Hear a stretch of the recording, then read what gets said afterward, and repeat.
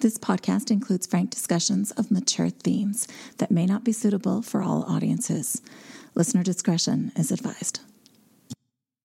This podcast is intended to provide encouragement and support through personal storytelling. The views expressed are the opinions of the participants and not intended to be medical, legal, clinical, or professional information or advice of any kind. Welcome to the Bubble Hour. Welcome to the Bubble Hour. Welcome to the Bubble Hour. Welcome to the Bubble Hour. Welcome to the Bubble Hour. I own it, I did that, not proud, but that was me. And when I face it, I take back a little dignity, not looking for excuses. I just want to be free from the power weakness had on me. Free, free, free, free, free.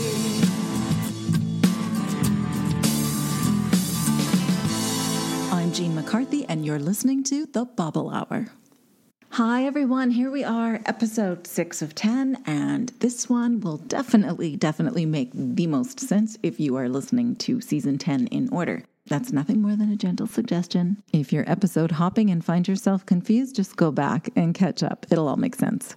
Okay, in the last episode, you joined us for a weekend in Boston in early 2015, where we 4 hosts had gathered to meet in person and recorded an episode in the process. And I shared with you how spending that time together cemented the bonds between us and gave us an even greater appreciation for one another as individuals and as members of a team. We also hosted a group of locals, and that was so joyful. It infused future shows with energy that comes from feeling that the audience is really, really real, that they're friends. Whether you've met them yet or not yet met them, they are friends nevertheless.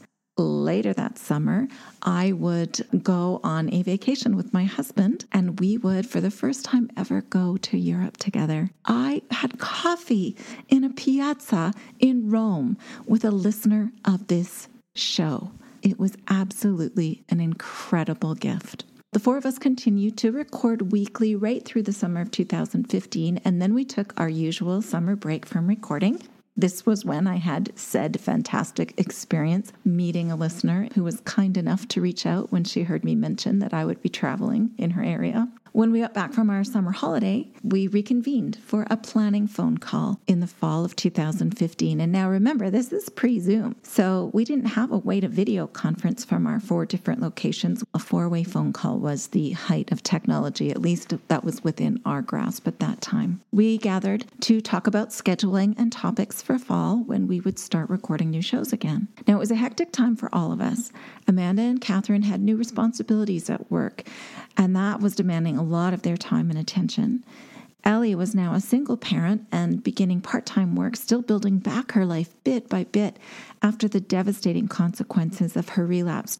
Ellie had recently gotten her driver's license back, and she was working hard to keep the balance between everything she was already doing and the new things that were possible now that her freedom to drive had been restored. It would be easy to slide back into doing too much. I have not been able to drive. I lost my license for 18 months, and I got my license back on August 3rd. Very, very grateful for that. I won't lose that gratitude for the freedom to be able to drive. Driving is a privilege, not a right. Because I got my license back, I was able to start looking for a job again, and I did find some part-time work and a lot of conversations with myself about balance and self-care as part of this, because as I've talked about before, I definitely have a sister addiction of busyness. I just love to fill my time. Initially, when I was looking for a job, I was thinking, I can work full-time. I'll go into the city. I'll start making more money. I had to make a really conscious choice after consulting with a lot of recovery friends, too, about how I don't need a career right now. What I need right now is a job and some structure and to get out of the house and meet new people. And I was very lucky to find a part-time job that's only about 20 minutes from my house, and that isn't too taxing. I can turn it off and on. I don't have to bring it home with me and do work. And, to really sort of find gratitude in my heart just for the opportunity to work. I joke about my world domination plans all the time. I mean, I have the mission of the Bubble Hour, and I love that, and it sustains my spirit. But to be able to counterbalance that with basically like a 9-to-5 type of job, I was laughing at myself I got up to go to work on the first day. I'm clacking down the walkway with my heels on and my little suit on, and I'm getting in the car to drive to my job. And, my heart was really full because when I lost my license and everything looked so dark a year and a half ago, that moment was a really hard thing for me to envision. To pay my debt to society, to put my time and focus in on staying sober. I didn't view losing my license as a penance. It's sort of the worst and best thing that ever happened to me because I had to learn how to sit still. I had to learn how to just be in my own skin. I had to learn how to ask for help. You can't even go to the grocery store without help. It was a painful time, but also a time that I grew a lot in my own recovery and in my ability to, invite other people into my life to help me. So as I was climbing in the car to trot off to my job the first day, I said some prayers to say, I hope that I can maintain balance even as these increased freedoms are coming back into my life and not get too busy and not lose the focus that I have right now on things that sustain me, like exercise and like spending time with my children and coaching my daughter's soccer team, and recovery meetings for me are very important. I definitely feel that tug of you should be doing more, you should be busier, I should is in my head a lot more than it used to be. When you can't drive, you can get that urge to go do something, and you can't. When I got the freedom to drive back, it became harder to just kind of be in my own skin and not worry about doing errands or running around like a nut. It's coming up on 2 weeks now that I've been back to work, and it's about 20 hours a week, which is just enough for now. My kids are grateful that I can still be there for them at the end of the day, and I can still get to my meetings and do things that are important to sustain my own peace of mind. I find choosing balance to be very challenging at times. My life had drastically changed also. My husband and I were now empty nesters. We had a new little grandchild, and we were transitioning our business in a way that meant a whole lot more work for me every day.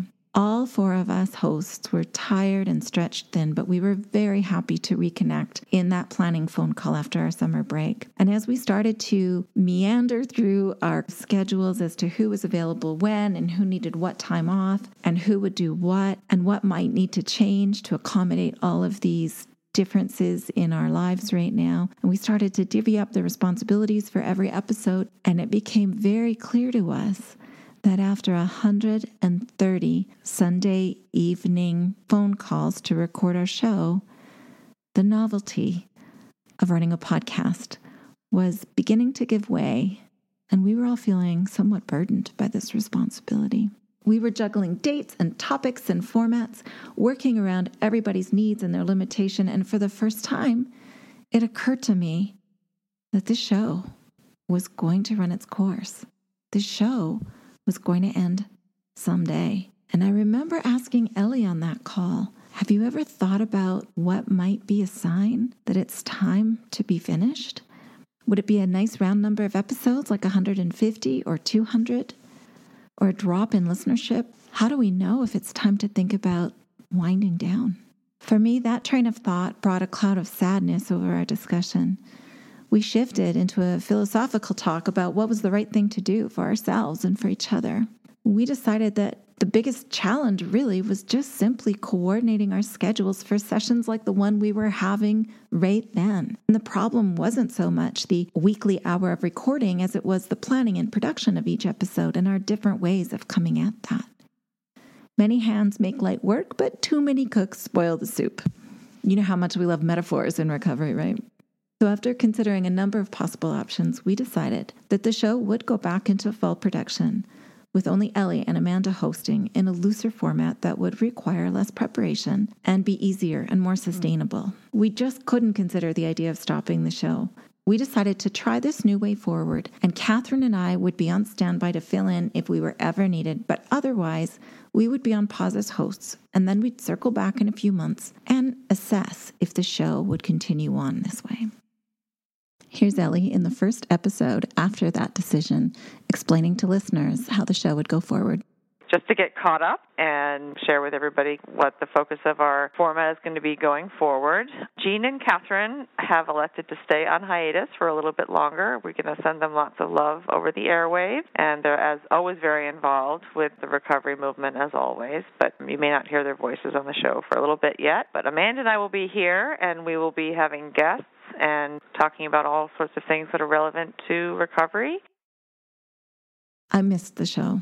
I missed talking with my dear friends weekly, and I missed engaging in meaningful conversations about recovery with the guests who came on the show from all over the world. I mean, those voices just were not part of my day-to-day life way up here in Alberta, Canada.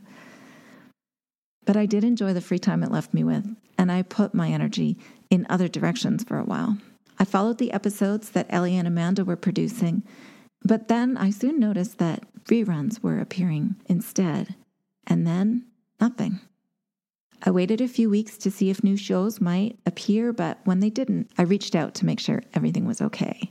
Amanda was simply too swamped at work to make time for the show, and Ellie had meanwhile made some very hard decisions herself. Right about the time I got my license back and was very grateful to have a lot of the major losses kind of and wreckage to be ironing itself out, I got a terrific job at a terrific company that was going to be 20 hours a week and a punch in, punch out kind of get well job. And within 3 months, I had taken a promotion there and was working full time. And I was kind of doing my world domination thing where I'm taking care of 2 kids and I'm working full time and I have a foot in the recovery advocacy world, and I was doing my jewelry, and I was turning very slowly but steadily, turning the volume up again on all of the things that kind of keep me busy, almost manically busy.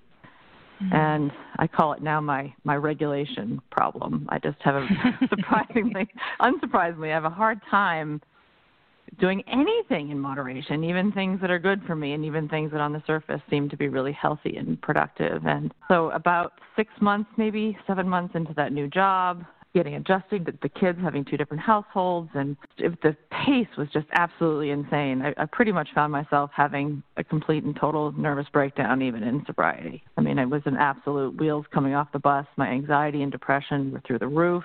I couldn't function. I just woke up one day and I didn't even call work. I didn't get out of bed. I didn't go to work. I've never, even in the worst of my alcoholism, experienced anything where I basically just shut everything down like that and kind of curled into the fetal position and felt very sorry for myself and thought, I guess I'm somebody who just can't do things. I just can't be part of the world. And it was an incredibly, incredibly scary experience. And I was used to getting sober and rebuilding my life and working on relationships and meditation and spirituality and sobriety. I mean, I had done so much work on myself, so why am I curled up position at 2 o'clock in the morning, unable to function? Just very discouraging and depressing and really almost hopeless at the time. I have an incredible network of friends, as you all know, and they never let me stray too far in any direction from my own kind of self-destructive tendencies. And so they got me hooked up with a great program, and I really had to look at my mental health issues, anxiety being number one and depression is a piece of that. I left the job and I checked out of all the other things I was doing to kind of keep busier than I needed to be. And I had to sort of surrender to mental health issues just like I had to surrender to addiction. I spoke with a mental health professional who literally put one hand on either side of my cheeks and looked me right in the face. And she said, honey, if you can't get your mental health issues in order, they're 2 sides of the same coin, mental health and addiction. One's just going to keep feeding the other, and it's either going to feed it in a negative way or a positive way, but they're 2 sides of the same coin. I've been struggling with both for so long, they're just sort of how I felt. I felt anxious a lot, but maybe I'm just an anxious person. I did not really understand that this was something that I had to address, not just medically, but in the way that I conduct my everyday life.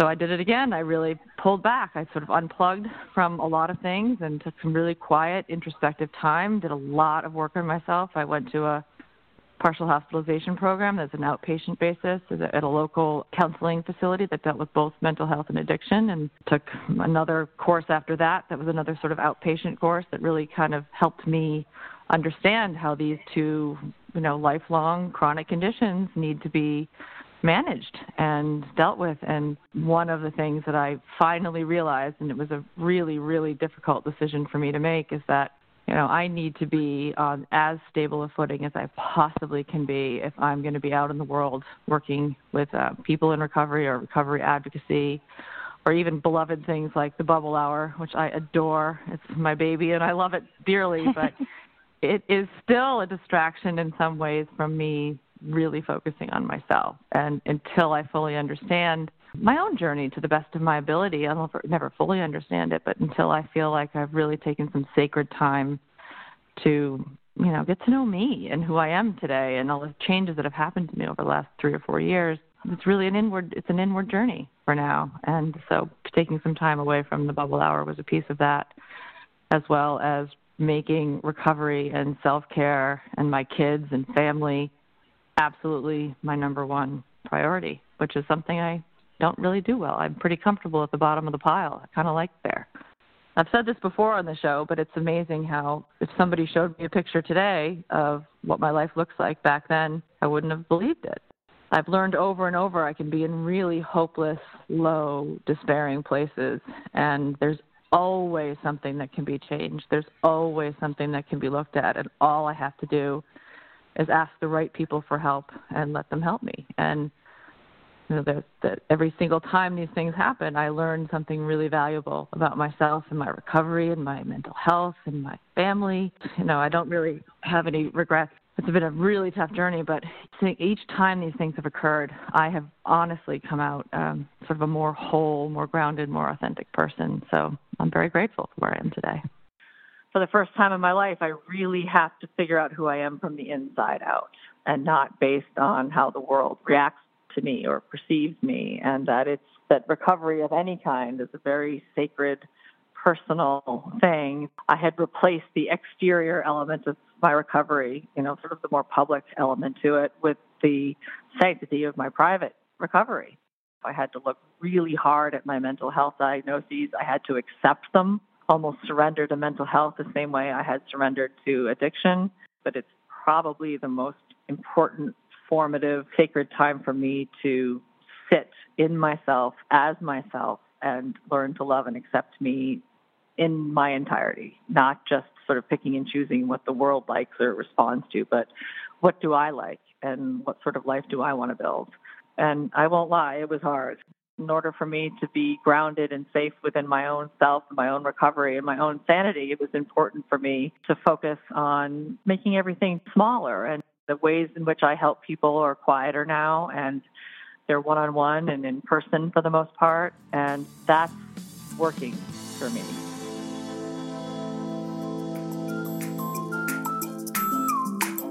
Do you ever wish for a little bit of recovery inspiration on the go?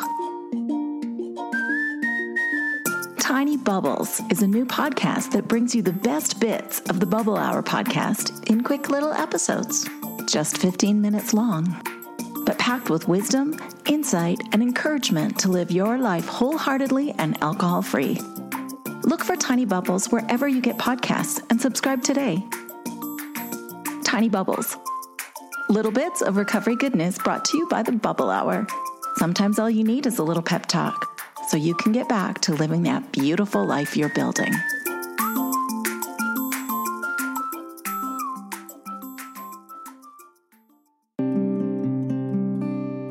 Take Good Care is a new collection of recovery readings inspired by the Bubble Hour.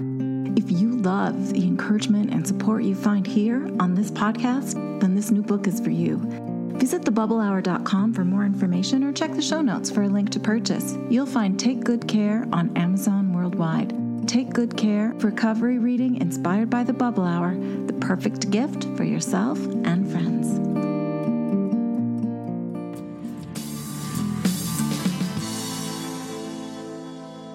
Knowing that the show was in limbo, I realized that the changes my husband and I had made to our business meant I was often working alone in what used to be a very chaotic office. The changes in my work life were stressful, but it left me with much more flexible days. I realized that if I could simply book one-on-one interviews throughout the week, I could post them as a show on Sunday night instead of recording live. I pitched the idea to the others and asked if they might want to be involved. Everyone else was ready to move on, and they gave me their blessing to try this new format and carry on alone for as long as I had the energy to do so. I was moving my company, and that's just a huge undertaking, and I just couldn't manage it. And I was so torn because I just think the Bubble Hour is so important. And, I didn't want to say I wanted to step down because I wanted the show to continue on, but talk to you, and Ellie and Catherine, and you said you would continue it on. And I just have to say, Jean, I can't thank you enough for continuing on the show. It's so important to so many people. I really hesitated to step down, but, you have to practice self-care. And I found that it was stressing me out more than it was helping me, and that I didn't want that to come through to the listeners because that's not fair to anyone. My job is very demanding, and my recovery is still number one to me, but the insanity of how crazy my life has been for, a couple of years now is it's all great. Everything's been going really well, but I don't have a lot of free time. I have a new job. It's a global job. I unbelievably travel even more than I used to. And I know I used to talk about travel all the time, and now it's like even more. For people who wondered, like, why doesn't Catherine participate in the Bubble Hour anymore? It's just a capacity issue for me. I work with 3 sober people as sponsees.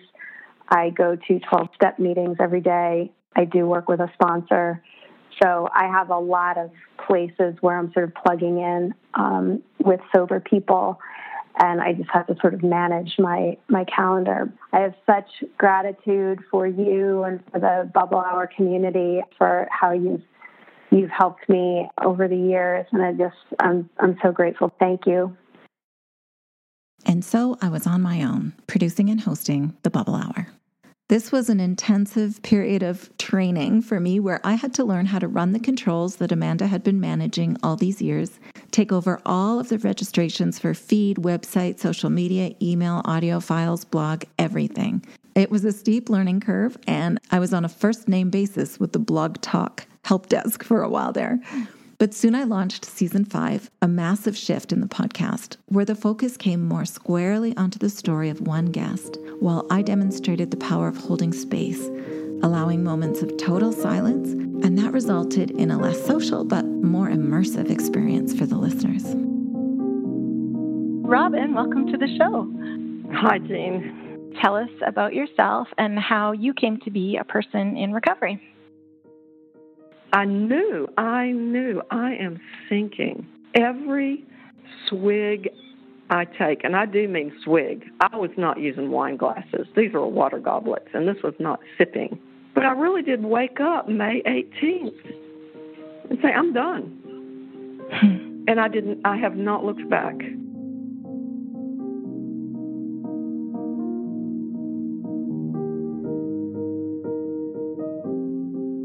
Sasha, welcome to the Bubble Hour. So good to be here. Thanks for having me. Before we have you talk about what your life is like now, let's hear about what got you here, why you're in recovery in the first place. It was evident that I had a problem with drinking and using drugs from the moment it started. I was so uncomfortable in my skin, and I needed a buffer. So when I found drinking for the first time, when I sipped alcohol, I immediately loved it because it gave me the illusion of safety and confidence. My self-esteem was so low, but when I drank, all of that went away.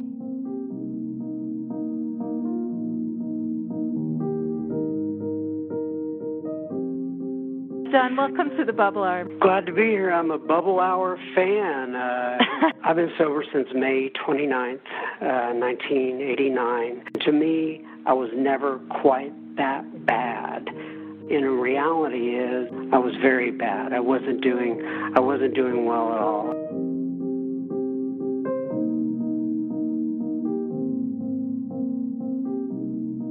My name is Chakesha K. Ellis, and I am a woman in long-term recovery for 10 years. Certain situations that we encounter in our lives can kind of change the whole path. It's like a train on a track, and you kind of become derailed from one simple thing that happened, and you were just unaware. I had a great job as a behavior specialist, and I was working with at-risk youth and also youth with behavioral health issues. At my job, one day I fell. I wounded up having to get a meniscus repair surgery, which after the surgery, a doctor gave me a prescription for a medication called hydrocodone Lorcet. And after my knee surgery, I had quite a lot of pain. So when I started taking them, I noticed within a short period of time that I just felt happy on this medication. I wasn't in a situation where I was self-medicating from anything. Everything was great in my life, but I liked how motivated I felt when taking it. And this medication took away my pain. I started noticing some things about my body that was pretty different. I don't know where that came from because I never did any type of narcotic in my life. So I started taking more. What I didn't know is that I was in the early stages of an addiction, substance use disorder. I was thinking about my medication all the time, and I was putting it as a priority.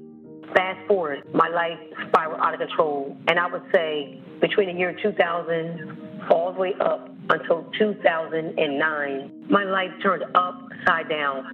I kind of knew that I had a problem when I started feeling sick from not having the medication, but I did not know that was called withdrawal. Unbeknownst to me, I was in a web I didn't know. There are so many Americans struggling with addiction that are functional, women that are great moms, their kids are in college.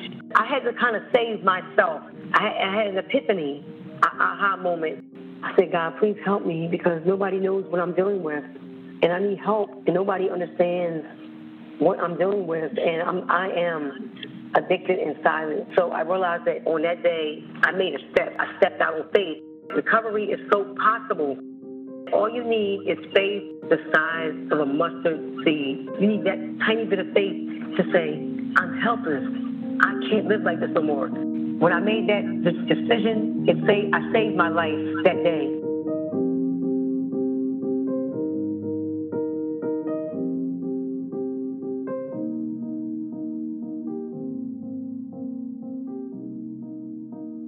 Today's guest joins us from Ireland. Hi, Breed. How are you? Hi, Jean. I'm brilliant. Thank you very much. I'm absolutely delighted to be on the Bubble Hour. Oh, I love how you say Bubble Hour. It's so great. From pretty much the very beginning, I was a blackout drinker. Not every time, but more often than not, I would black out.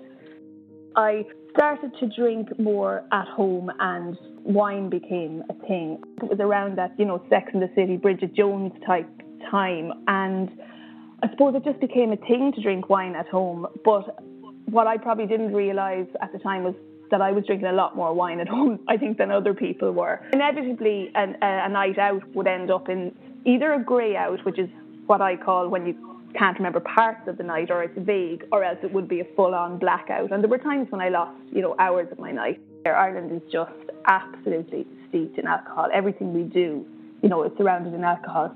I knew that I had a problem with alcohol, but I had this really egotistical idea that I was going to control this thing. Even though I proved to myself time and time again that wasn't the case. On the outside, everything looked more or less perfect. But I knew inside that it wasn't. I had this feeling of there must be other people out there like me.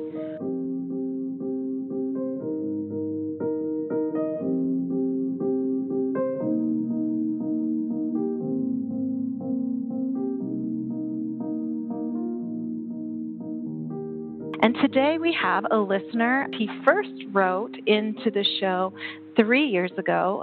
Didn't hear from him again for a while, and sure enough, a few years later, he wrote back and said, guess what? I did it. I'm doing it. I'm living this life. Hello, Brendan. Thank you so much for joining us and telling us your story. Hello, Jean, and hello, listeners. 2015 is when I started to first, look into this and say, what can I do? I obviously have a problem. I emailed you, and I was looking at resources. I could never really get over that hump. Fast forward, another whole year goes by, another year goes by. During this time, every 10 days or so, a blackout. Every 30-ish days, fight of some sort with my spouse, whether it was, an alcohol-infused argument or it was an argument about alcohol and what it was doing to me. Got a reputation in certain circles. I was always the guy for a good time. I was always the guy that was going to stay out late. I was going to have one more. I was going to close down the bar. I didn't want the night to end. So all of the one day at a time adages, they're absolutely 100% true. Think about all the positive things that you can do. So focus on the positives. Focus on all the good in your life. If it can be achieved by people like me and then like all these other guests, it can be achieved by you or by anyone.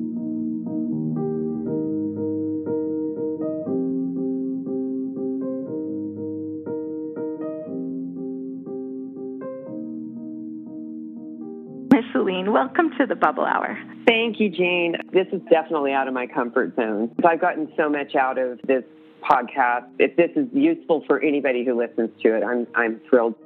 It was so funny because I found the Unpickled blog of yours, Jean, was the first thing I found that I read that I really identified with. I started finding all of these places where people were getting sober without having hit some rock bottom. And so I started realizing that I wasn't really alone in this, and I didn't need to wait until something terrible had happened in my life to turn this around.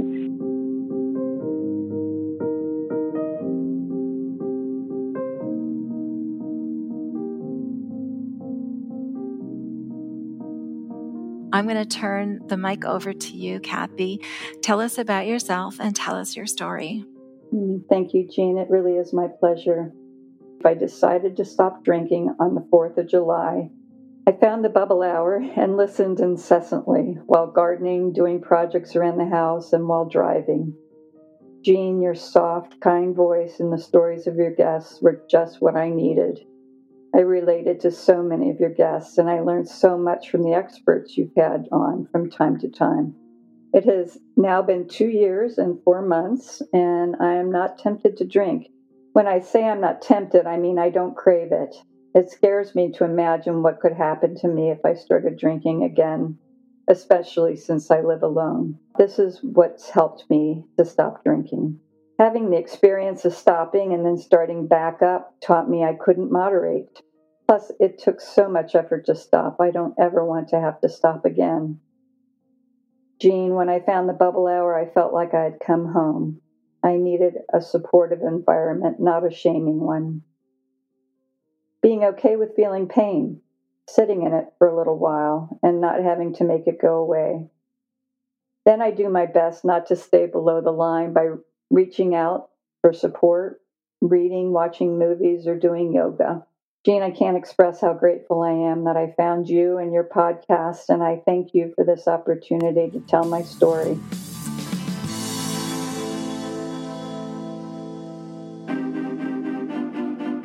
Help others find the message of recovery we champion on the Bubble Hour. Plus, get access to the entire backlist ad-free by joining us on Patreon. Patron support helps with the ongoing expense of making free versions of the show available, as well as the cost to make new content like our spin-off podcast, Tiny Bubbles. Become a Bubble Hour patron today at patreon.com/thebubblehour and help us help others through stories of strength and hope.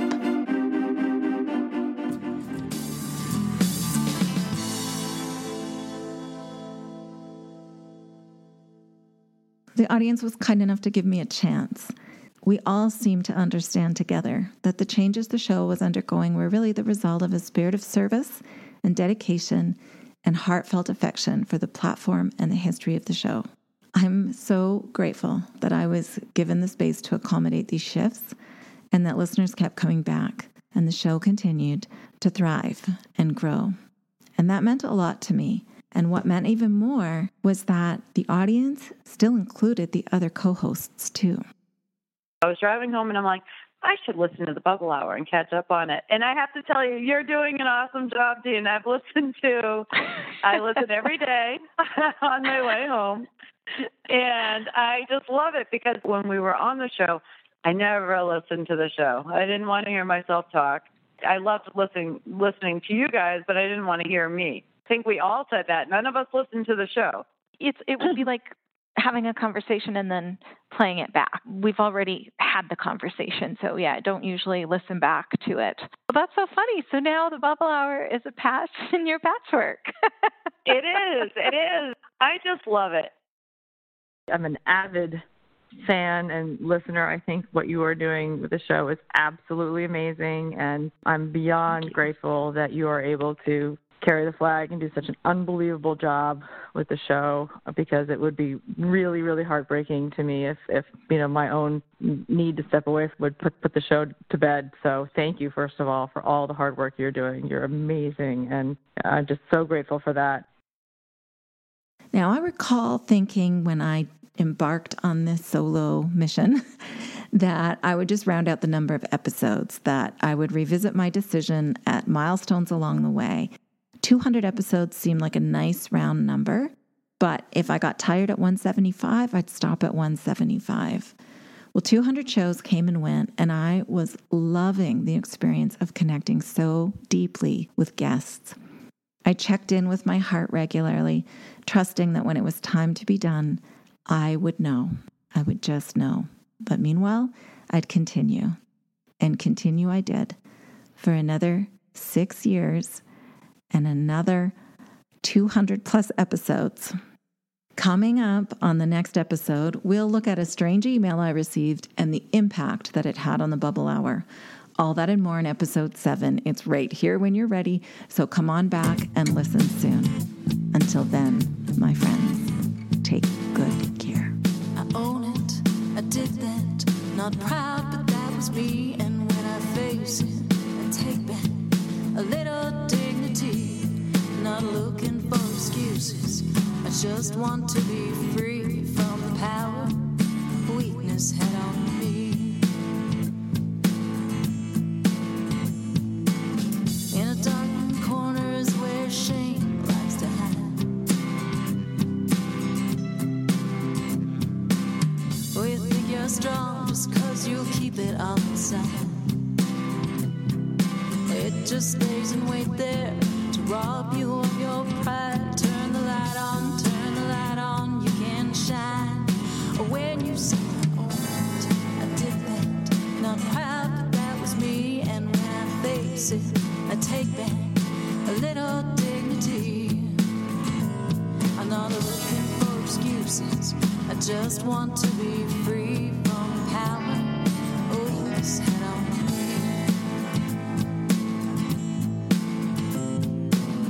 You don't have to shout it out on Main Street to be clear.